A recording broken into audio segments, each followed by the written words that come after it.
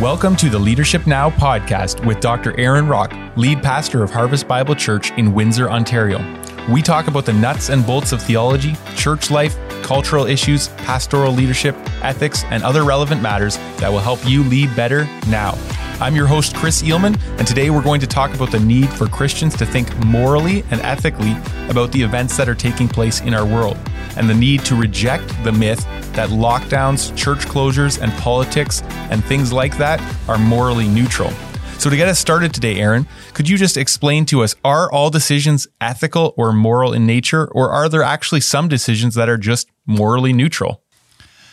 Well, I think this is a really important conversation for us to have because we are being confronted with all sorts of decisions that are being made for us by officials and medical doctors that impact our ministry, our family lives, our ability to earn a livelihood, our churches, our ability to get the gospel out, etc. And a lot of Christians, I think, have this notion that church life is sort of in one category. So we get all moral and we get all concerned about spiritual things on Sunday or at youth group or Wednesday night prayer meeting. But the rest of life is kind of morally neutral. So we have this, I think we have this unnecessary and inequitable trust in government, in physicians, et cetera. So this is why I wanted to have this conversation today. And so I hope that it does profit the listeners. I would just say, to get us going, that if many of the circumstances that we find ourselves in right now are moral in nature, then we cannot just go to the physicians or the medical establishment for input and advice on how to respond. And I'd like to argue that we aren't dealing with morally neutral decisions. We're dealing with morally charged decisions. We're dealing with ethical decisions when we talk about church closures, locking down people's businesses, or keeping people home. These are actually moral in nature with a medical dimension to them as well. Now, when we think about morals and ethics, we understand that there's sort of a scale of moral intensity. So, for example, if I were to ask myself the question, should I wear shoes today? As opposed to, should I murder that person today? Everyone would understand that the issue of murder is an ethical or moral issue. With regard to wearing shoes, well, it might be a moral issue. It might have an ethical undertone to it, or it might not. For example, if by not wearing shoes, I expose my pals to my stinky feet, that might affect my ability to have a meaningful relationship with them. Or if by not wearing shoes, I damage my feet by walking across shards of glass or something like that, then I have a stewardship issue in front of me. I'm not properly taking care of my body. I'm deliberately exposing my body to harm. And that could be argued that that's a moral issue. Or it might be that in order to fulfill a particular moral duty, it's expected that I would wear shoes. And if I don't wear shoes, let's say I'm the Prime Minister of Canada and I'm speaking to the country on stage and I'm not wearing shoes, it might reduce the willingness of the citizens to listen to me because I would lose respect. So this is an example of something that we wouldn't think of normally as a moral issue, and most of the time it's really not, but it could become a moral issue. And so obviously when we make decisions in life, there's a certain amount of moral intensity attached to them. Some have very little morality about them, maybe none. Others have a significant amount of morality attached to them. But I would just say that in general, when we are moving beyond sort of the very mundane, non-relational decisions that we might make daily, like should I have mashed potatoes for supper tonight or should I have squash? When we move beyond those sort of mundane, probably morally neutral decisions, unless by eating the squash we offend the chef who wants us to eat the potatoes.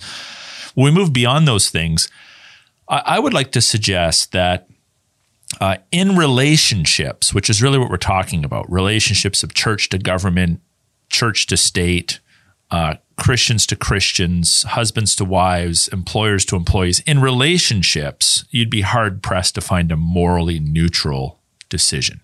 Okay, so can you dig into that a little bit in terms of relational choices? When you say that, what do you mean? What do you mean when you say that relational choices really, you'd be hard pressed to say they're not morally neutral? If we think about it, every time we are engaged in a relationship with someone else, there's a moral exchange taking place. So when I pull into a parking lot and I look to my right and I see, oh, there's one parking spot, I want to take it. But by taking it, I'm going to cut off that other person from getting that spot, make them wait, maybe make them frustrated, make them angry. I am in a moral dilemma.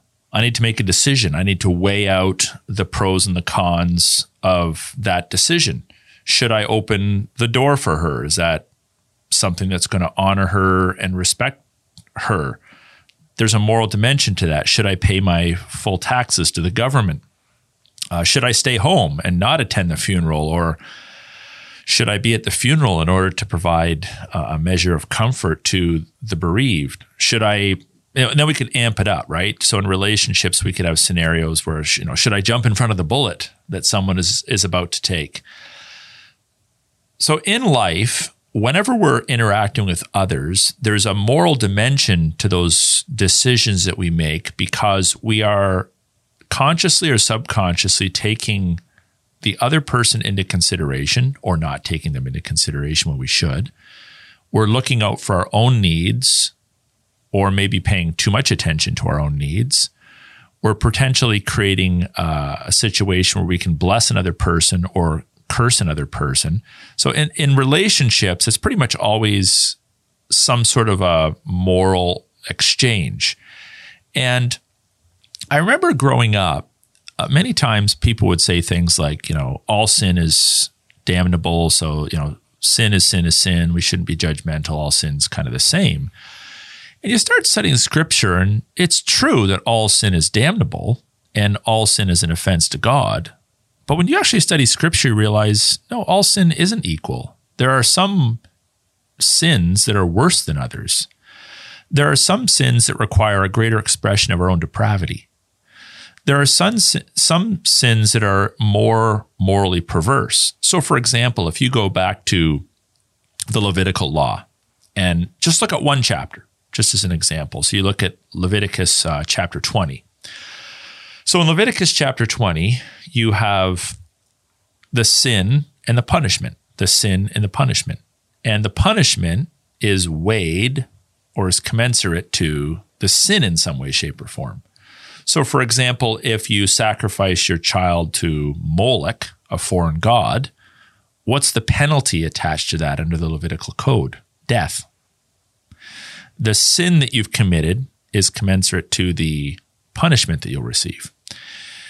Then it talks about taking and marrying your brother's wife.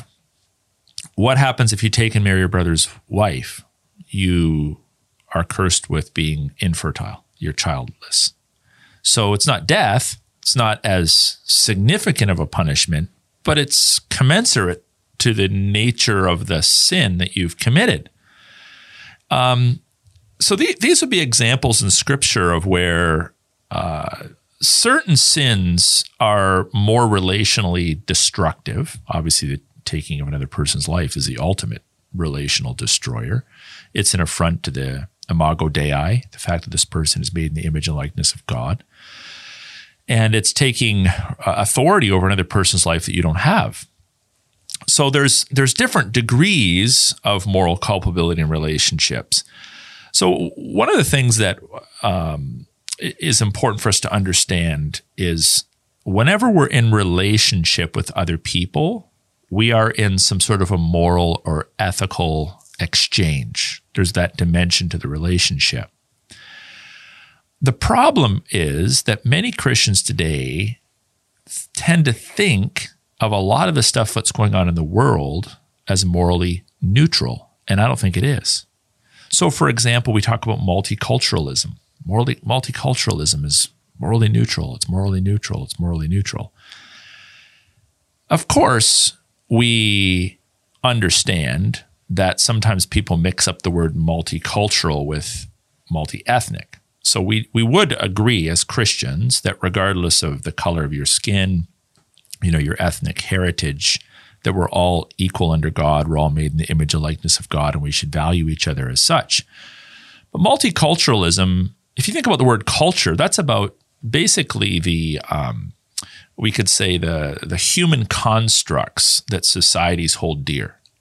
So from things that are less moral, but not necessarily without any moral import, like what food we generally eat, to what our understanding is of marriage, to what our understanding is of raising children, to where we go for our authority. Do we go to the Bible? Do we go to the Quran? Do we go to the government? Like who do we go to?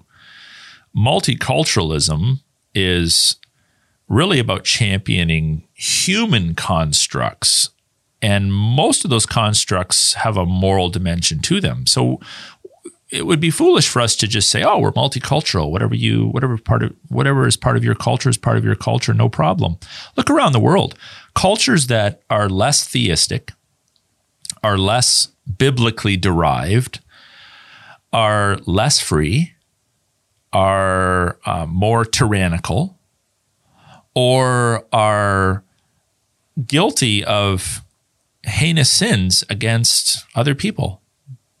So, for example, while this might offend non-Christian listeners, the fact of the matter is that the freest, most morally upright countries in human history had a Christian foundation to them. Sorry, that's not true of Hindu countries. That's not true of Islamic countries. That's not true of atheistic, communistic countries. That's not true of countries that are radically moving in the direction of secularism as their God. So we have to be discriminate. That word is sometimes used negatively, but we have to discriminate when it comes to issues of culture between right and wrong. We all hear the word tolerance a lot. We need to be tolerant. Well, tolerance can be a sin. We think of it as the middle road, that's neutral territory. Just tolerate everybody's opinions and everybody's beliefs. That's what Jesus would do. Really?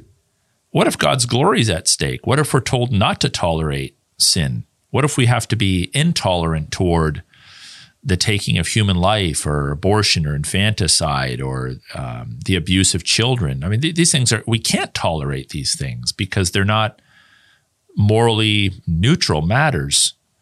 Public education. I think growing up, because I was born in the early 70s, we would think of public education as sort of middle ground, right? You had Christian education over here, which was clearly moral.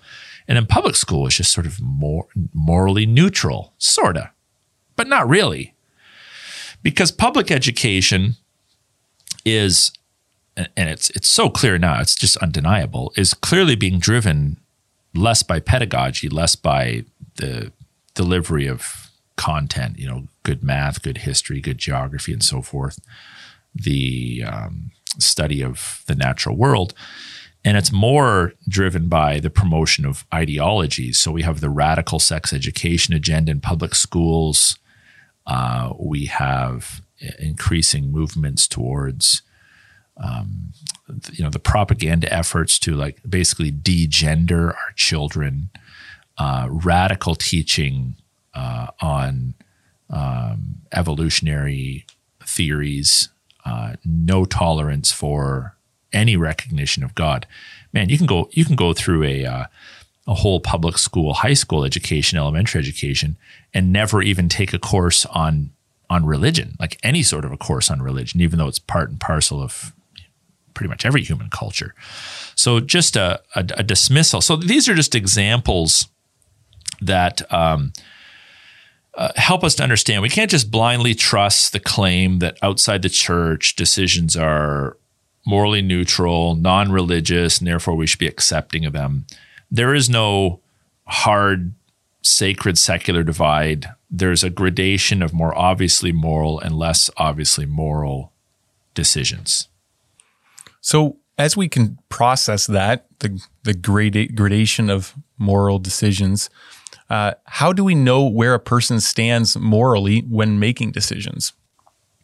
Well, I think we need to we need to exercise some discernment. So when we're in relationship with people, we obviously ask questions. We look them in the eye. We have conversations about the issues of life. We talk about God. We talk about God in education, God in politics.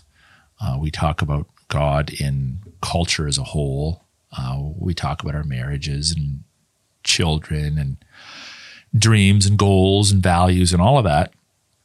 What's helpful is for us to be looking for clues as to how this person thinks in moral categories. And you could sort of think of it this way. There's sort of like a scale of moral sensitivity. So we would have, I suppose, on one end of the scale, we would have what I would call immoralists. And that would be a person that denies the existence, or doesn't deny the existence, but understands there are morals, but just doesn't care. They do not choose to follow that which they know to be right. So it's like, yeah, I know that stealing's wrong, but I'm going to do it anyway. I know that adultery is wrong, but who cares? I like doing that. This is an immoralist. An amoralist would be someone, and this is increasingly the case. It used to be, you're either a moralist or immoralist, but now we have amoralists. Meaning no. They deny the validity of moral categories. There's no such thing as right and wrong. It just doesn't exist. Now, it's interesting that, and you've heard this said probably many times before, that when people make those definitive claims, they're actually sort of making a moral judgment, saying there is no right and wrong. There is no good and evil. And they're being very sort of definitive about that. So there's some implicit contradiction in that. Then we have the moral relativist, which is the person that says, well, it's right or wrong depending on the circumstances, the culture, the worldview, the law. It's like if the law... Here's one thing that's interesting. We have a lot of Christians today that say you have to obey the law no matter what because it's the law. Well, where are they getting that from? They're getting it from previous generations of Christians that taught that. But the difference is that previous generations were in cultures, Christian cultures, where the law was a reflection of God's law. So that's why we, past generations, would say you obey the law because the law flowed from or was based on God's divine law. But when God's divine law is set aside and cultures start to create laws that are in no way, shape, or form reflective of Scripture or actually are in contradiction to Scripture, then we have a divine obligation not to obey those laws. So that's really important for people to understand. The fourth category would be the moral absolutist, right? The person that says, hey, there's objective right and there's wrong, and I hope I'm right about them. I hope I've understood them properly. But even if I get some things wrong, even if I'm wrong about my views on something, I still believe there is right and wrong, and I'm in hot pursuit of that which is right. So everybody makes decisions. And when you make decisions in relationships, you make them out of the mindset, well, I'm a moral absolutist, or I'm a moral relativist, or I'm a moral amoralist, or I'm an immoralist. And those affect the way that you make decisions. Now, this is really important for us to understand. People that are moral absolutists like myself, and by the way, if I wanted to be like super technical, I would actually call myself a graded moral absolutist, meaning that if I was ever in a situation where I only had two choices and both of them were not great, I would weigh and grade the decision, and I would choose sort of a lesser evil, right? So it would be, the classic example in ethical studies is, the Nazi comes knocking at your door and says, are there Jews in your house? And you're hiding Jews upstairs. What do? You don't tell them the truth. Now, a strict moral absolutist would say, I can't believe you just said that. You're a pastor. The Bible says always tell the truth. Just trust in God. Well, Rahab didn't tell her questioners the truth because she understood that the truth she would tell them would be actually be used to create grave evil, to bring grave evil upon the righteous spies. So, and the odd time in life, you might be confronted with a graded absolute where you have two bad choices. Do I, quote unquote, tell the truth and turn the Jews over to execution, turn the spies over to be put to death? Or do I withhold truth? Do I willfully deceive a wicked person in order to save life? Okay, but that's a little sidebar. I'm a moral absolutist, bottom line. And we make decisions as moral absolutists. Now, that doesn't mean we always make the best decisions, because we could misinterpret. We also struggle with our fleshly appetites. But generally speaking, good people make better decisions because they're governed by truth. Moral people, moral absolutists, make better decisions because they're governed by truth. Non-believers at times can make good decisions. For example, in Ezra 1:1, the Lord stirred the heart of Cyrus to let his people go from the captivity, and it happened. Now, we could say behind the scenes God is working, of course, but that's a good decision that he made. So good people, Christian people, when they have a moral basis, make hopefully good decisions. And people that don't know God can also make good decisions because maybe they have more information at their disposal, right? Good, beneficial, we could say moral decisions that benefit relationships. We know that to be true. One example I've given is, let's suppose, Chris, that you needed heart surgery. And you and I have known each other for what, like 10, 12, some odd years. You need heart surgery. You're like, well, I trust Aaron. He's been my lead pastor for a long time and my professor at school and all that. And you need heart surgery. I'm like, Chris, I'll do it. I've never done it before, but I'll do it, man. You trust me, right? No thanks. and person B was someone you've never met before. They're an atheist. Maybe they're a Wiccan, a pagan, whatever, a Muslim, a Hindu, but they are a skilled heart surgeon. I'm pretty sure you're going to pick them over me to do the job that needs to be done. But while a person can have those skill sets that make them better at accomplishing a valuable service to you, what about the so maybe we could think about how do morals affect the way they do surgery, or get this, the way they care for you afterwards. So what would their attitude be toward you if things go wrong and they just view you as a biological being that's a product of, random evolutionary processes, as opposed to a person that would see you as made in the image and likeness of God and valuable and whatnot. We see this in medicine today, whereby people that are very skilled at surgery cut babies out of the womb. I wouldn't even know how to do that. Not only would I not want to do it, not only would I find that morally repugnant, I wouldn't even know how to do it. They have, quote unquote, the skill to do surgery, but it's used for evil because their worldview is not connected to their skill sets.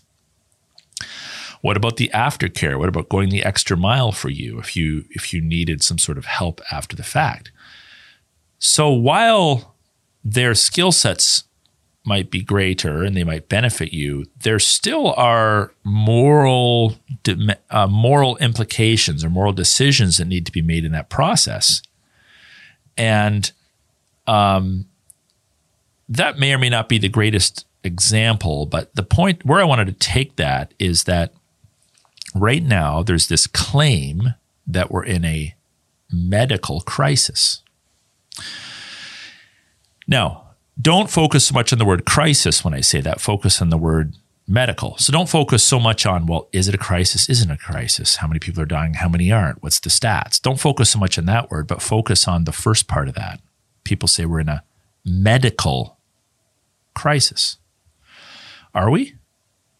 I would say we're in a medical, economic, spiritual, financial, relational crisis. There's a whole bunch of things taking place that are part of this crisis. It's not just a medical crisis, small or large. It is it impacts all sorts of other things, as do most medical decisions. So, for example, by locking down the world, you make a decision to destroy an economy. That's a decision that impacts people's lives for generations to come. We use moral language in the process. We say, oh, the medical heroes, the doctors, the nurses. I was just talking to a brother this week who's in medicine, and he says it makes him sick at the hospitals when they keep calling everyone heroes, because while many of them are putting in long hours when there's outbreaks and whatnot, it's very demeaning to people who have been told to close their businesses, lose their livelihoods for the sake of people they've never met. They're heroes too, are they not? We also have, if you look at what's going on in the world, there's a socio-cultural issue. So we're getting advice and we're giving airtime to non-medical persons. Why is everyone quoting from Bill Gates? Why are the celebrities being used to promote the stay-at-home narratives? You ever thought about that? Why are they being used? That's not purely a medical decision when you're calling people with no medical advice, no medical background at all to weigh into the social narrative. There's an ethical dimension there. There's an ethical dimension in the use of property rights. So if you have a second property up north, you're not allowed to go to it, but you paid for it. You continue to pay for it. You own it. It's yours, but someone's telling you can't go there. That's not just a medical decision. That has a moral basis to it. Even our own premier, sometimes he'll say, God bless, in his announcements. That's a recognition of a transcendent being. That's going beyond a medical claim or a medical pronouncement. There's a spiritual dimension to that. Politicians squabbling about who controls taxation, the role of the federal or provincial opposition. National considerations like, should we close borders to people and not allow refugees in or immigrants in? Should we just kind of close that all down because there's a medical crisis? People early on last year, the whole toilet paper incident, collecting supplies they didn't need. That's not a medical decision. That's a selfishness decision.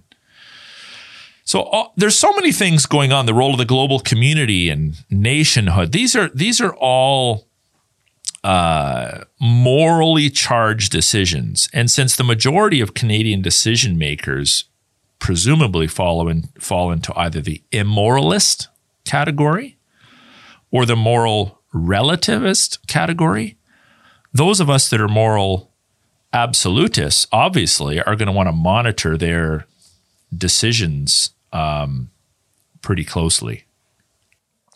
So there's some things that we could talk about, maybe specifically things like the biblical command to meet as a church. That's a moral command, and the lockdowns force our hand in that way. So the lockdowns are a moral decision. Can you speak to that a little bit in that regard? Well, early on in the first lockdown last year, we know the Bible commands us to meet, forsake not the gathering together of believers, as some are in the habit of doing. It's amazing how we all understood that was a command, a call of God upon the church. Now we have a lot of pastors running around saying, well, that's not really what it means, But it does. It means that. It's an injunction for the church. But we also understand that, this is what we were thinking about last year. There's a idea of laying down your lives for others, John 15:13. So we were weighing out, should we temporarily close our church because we thought all these people are going to die and bodies are going to be stacked up like cordwood? And we weighed that out. Looking back now, I think we made the wrong decision because we have more information at our disposal. And if I knew what I knew now, I would not have locked down my church, period. I would have resisted from week one. But, when you find out something on a Thursday and you got to make a decision within 8 hours and it's unprecedented, it's difficult to do that. But from a purist perspective, that was a mistake. And I regret making that decision. But if we were in a situation genuinely where we knew that by leaving our church open this week, I was going to, kill half my people, then at least initially, I think I would have, okay, let's just close her down quick and let's just see how we can rectify this and minister to people in the meanwhile, and then get it back up and running in our ministries as soon as possible. That's not what we're into now. So now it's even less of a conundrum. We can see we're coming up to a year this month, and the narrative has gotten worse. The draconian measures are worse. The tyranny is worse. There's now a layering. The government's had all kinds of time while we've been sitting around chewing on our fingernails to create a whole system of tyranny and disrespect for the church. We have a Canadian pastor even in jail right now. So I would say last year we were in a situation where at least my perception was that it was a sort of one of those graded absolute situations where I'm being pulled in two bad directions: close my church, kill people. It's like I'm weighing two bad decisions. Which one is worse? Now I don't see it that way at all. I see this as an absolutist situation where the church must be open, even if there were deaths. The church must be open because the gospel of Jesus Christ alone rescues people from both, the penalty of physical death and ultimately spiritual death. So I'm going to kind of go off the trail for a moment and just ask, what about the person who says, there's different information that we don't have access to. So, like we said, if we had different access to information or knew more last March than we know today, we would have done differently. There may be people out there still saying, hey, you know what, Doug Ford or my premier or leader has access to information I don't have. I'm going to trust that he has that access. He's making a good decision. To what degree are we responsible to do research? What if we say there's just so much information I can't process it all? Well, I think I could make a pretty, I think I could clarify that for people, make it real simple.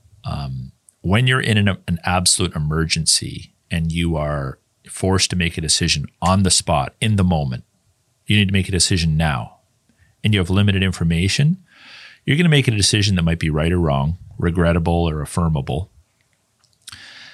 So we give one another a bit of grace in that. That's not the situation now at all. We're not in an emergency.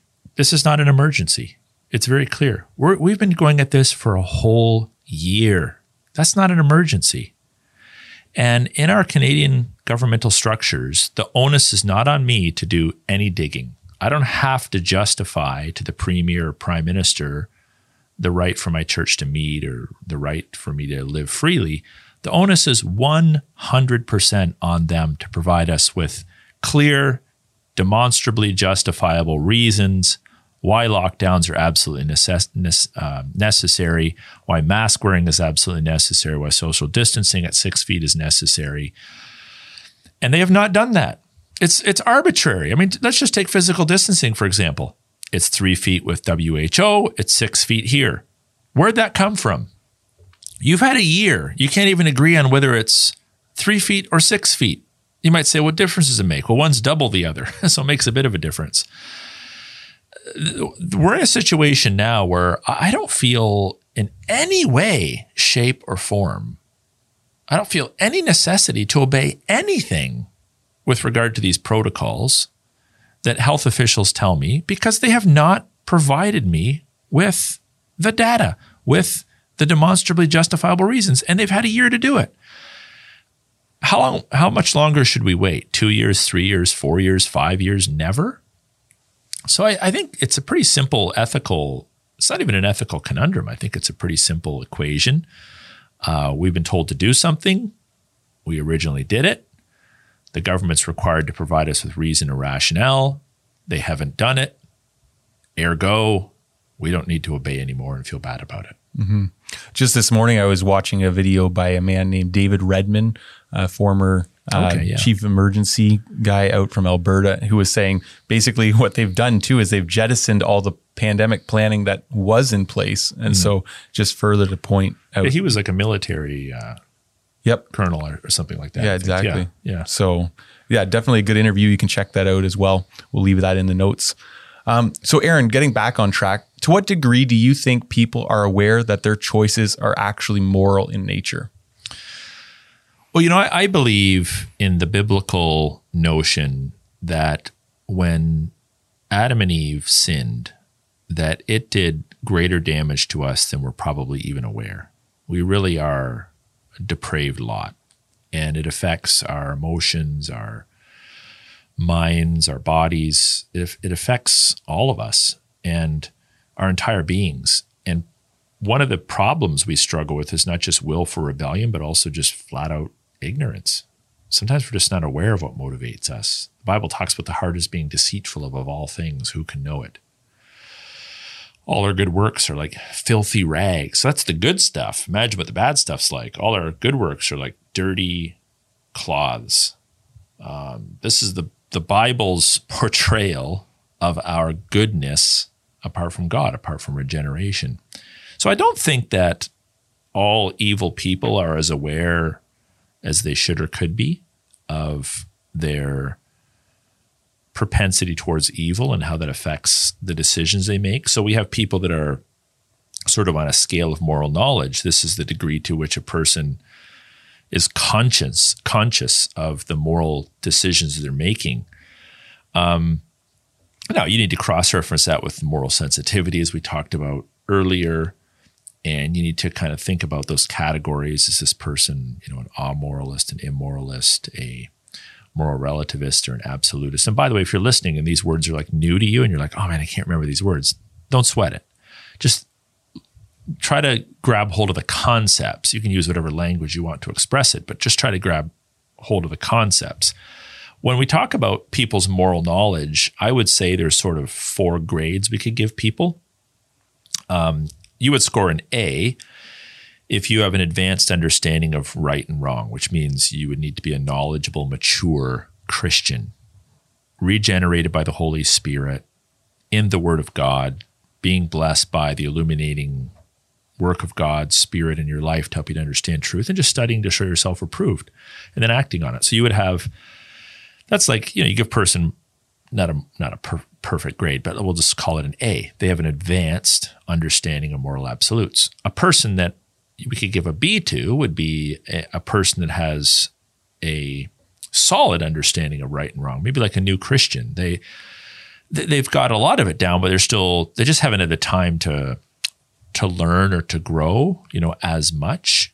They're like an apprentice. They're solid. They love the Lord, but they're kind of growing in that, and they're more likely to make ethical mistakes than someone has an advanced knowledge.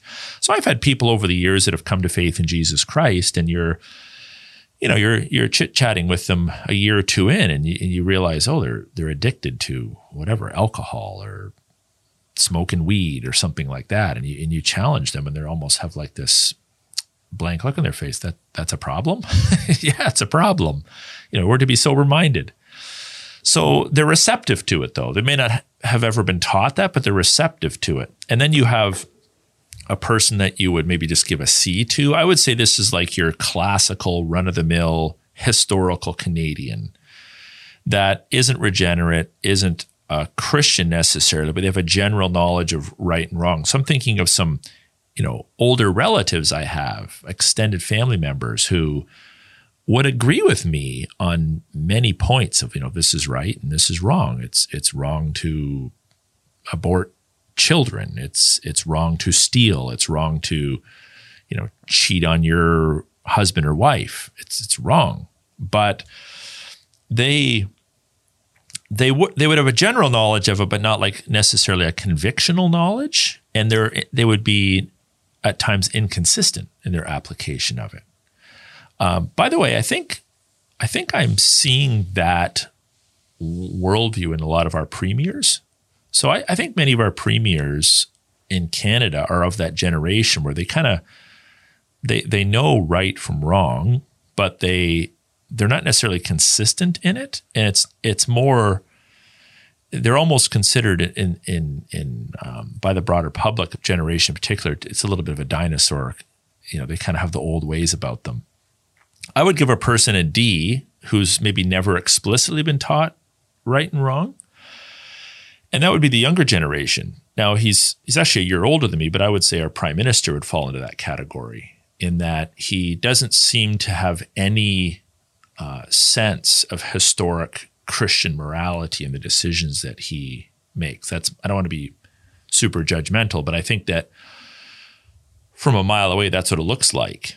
he kind of buys into all the cliche. He's a classic example of someone who calls right wrong and wrong right. So if you're intolerant toward evil, if you're intolerant toward abortion, well, you're a bad person because you're not into freedom of decision, freedom of choice. He kowtows to groups that are crying out against maybe abuse that they've taken, and rightly so. Different people groups have taken abuse, but he tends to jump on those cultural bandwagons when in reality there might be a lack of responsibility being taken by some of these people, but he would never call them out on it. He would just wave his finger at people who by virtue of could be their upbringing or just good decision making, have advantaged themselves.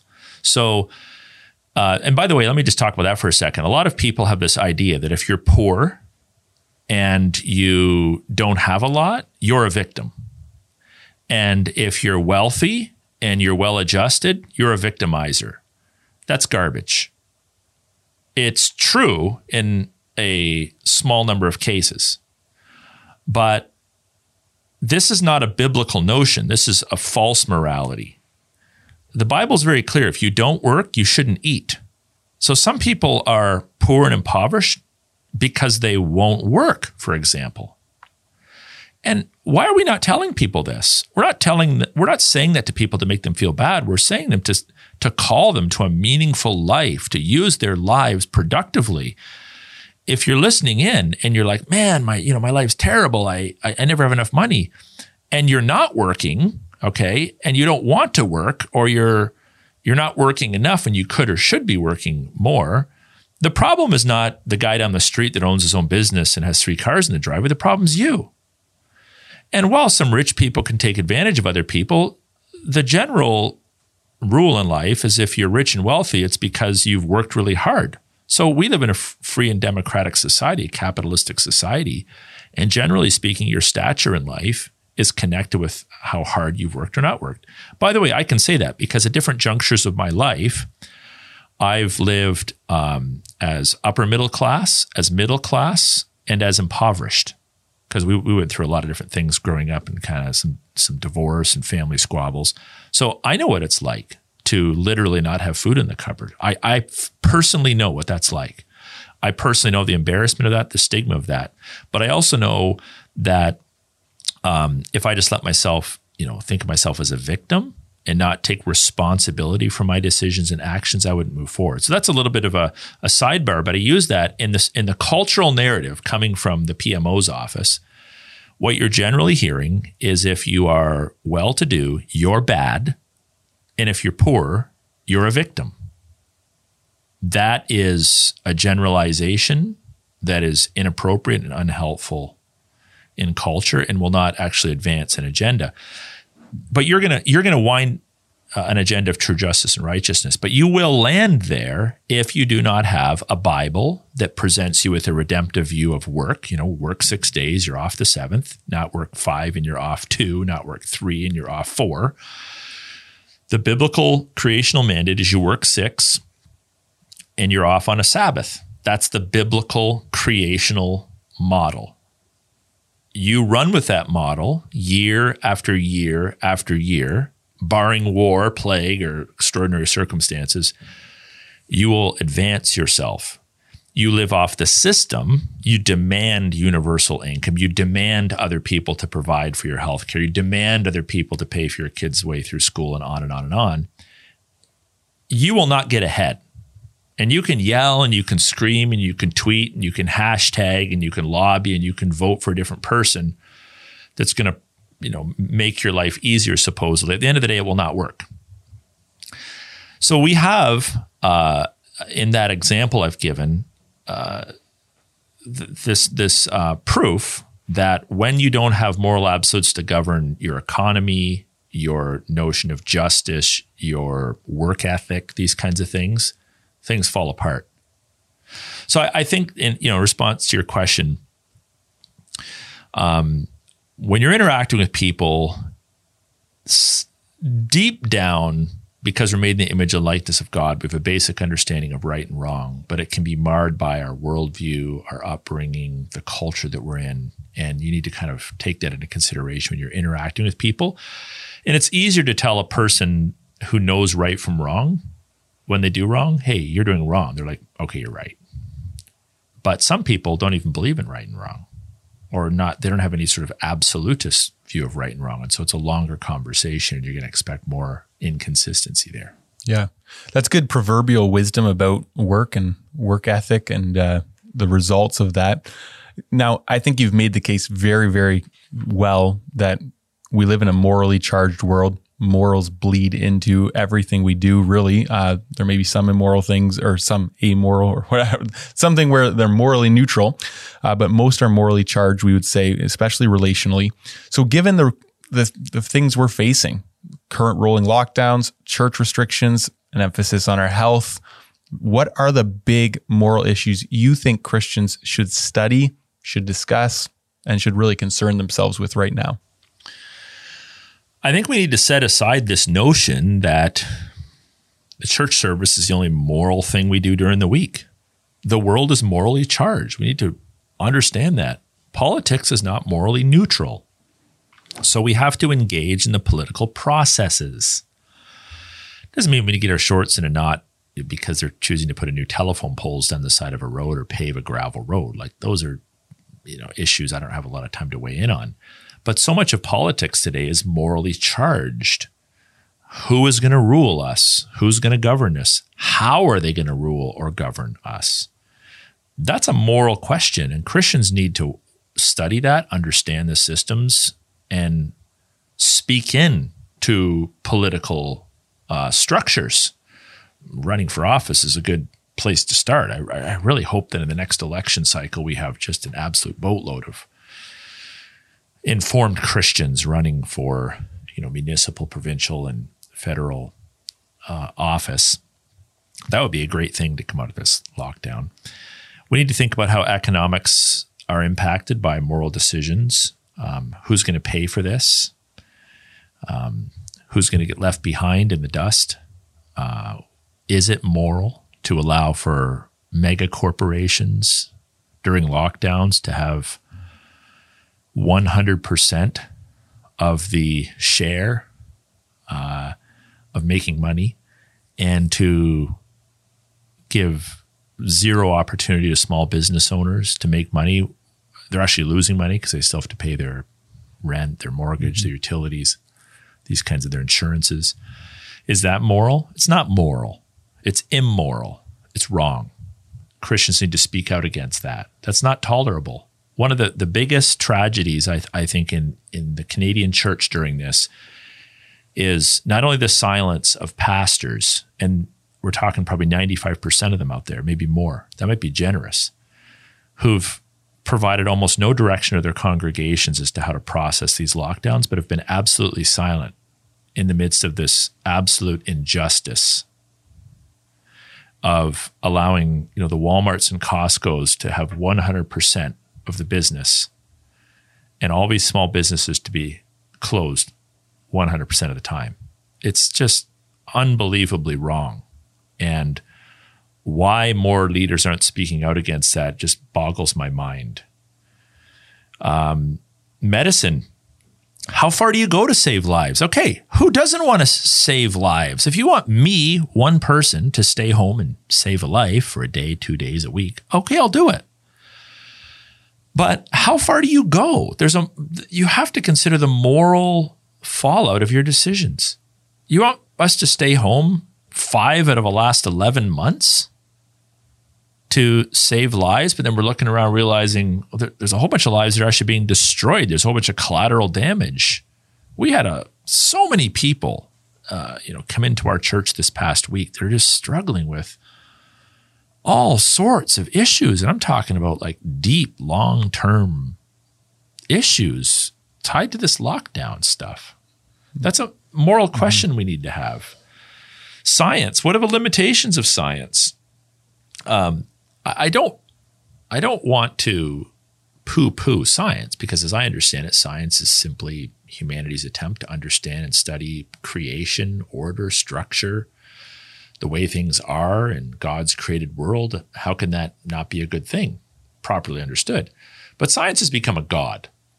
I mean, let's just admit it. Science has become a god and an idol. It's considered the highest form of knowledge. It's superseded divine revelation. People think that's normal. That's abnormal. Historic universities always elevated divine revelation above the physical sciences.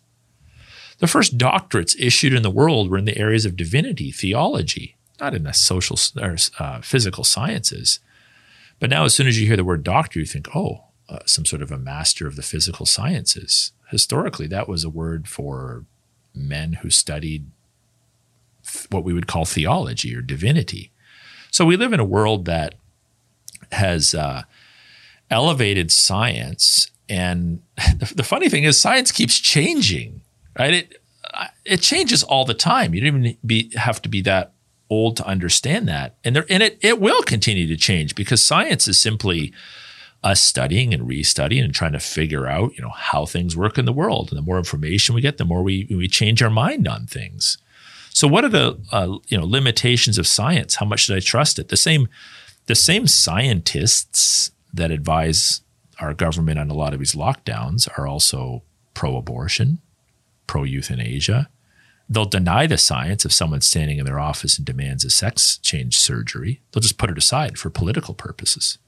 So, we understand why those things are taking place, but let's not be so foolish as to assume that, if you're a scientist, you're absolutely, intellectually objective, you know everything, and you're totally to be trusted. Come on, people. Science is littered with moral decision making, with ideologies and worldviews that are right and wrong. Sociology, how we interact with one another, how we address injustices. How about this question? What is justice? All this talk in society of social justice. Okay, let's have that conversation. But let's start with a basic question. What is justice? Ask a social justice warrior what that question. They'll immediately go to the issues. They don't have a basis for justice. We do, because we have the Word of God, which is our guidebook to what's right and wrong. It reveals to us what's right and wrong. Education, who's teaching our children? Why? What are they teaching our children? So what I'm thinking about here is that all these categories of life that we historically have sort of thought of as morally neutral, politics, economics, medicine, science, sociology, education, every single one of these disciplines and categories of life is influenced big time by moral and ethical decisions. And as Christians, fortunately, we have an unchanging moral, ethical standard. And it comes to us from God through the 66 books of the Old and New Testament.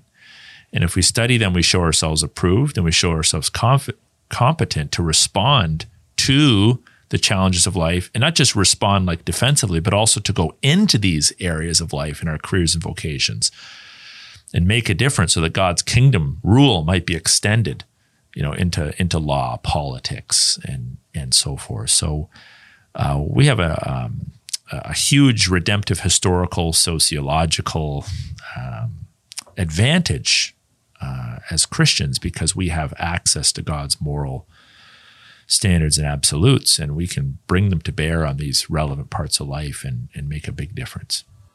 Great. This has been a very helpful conversation. I'm sure many people will be blessed by it. And so we just want to thank each one of you for listening to another episode of the Leadership Now podcast with Dr. Aaron Rock. Please subscribe on our platforms, share it, and if you can, rate it as well. And that would be a blessing. And we'll see you here back next week.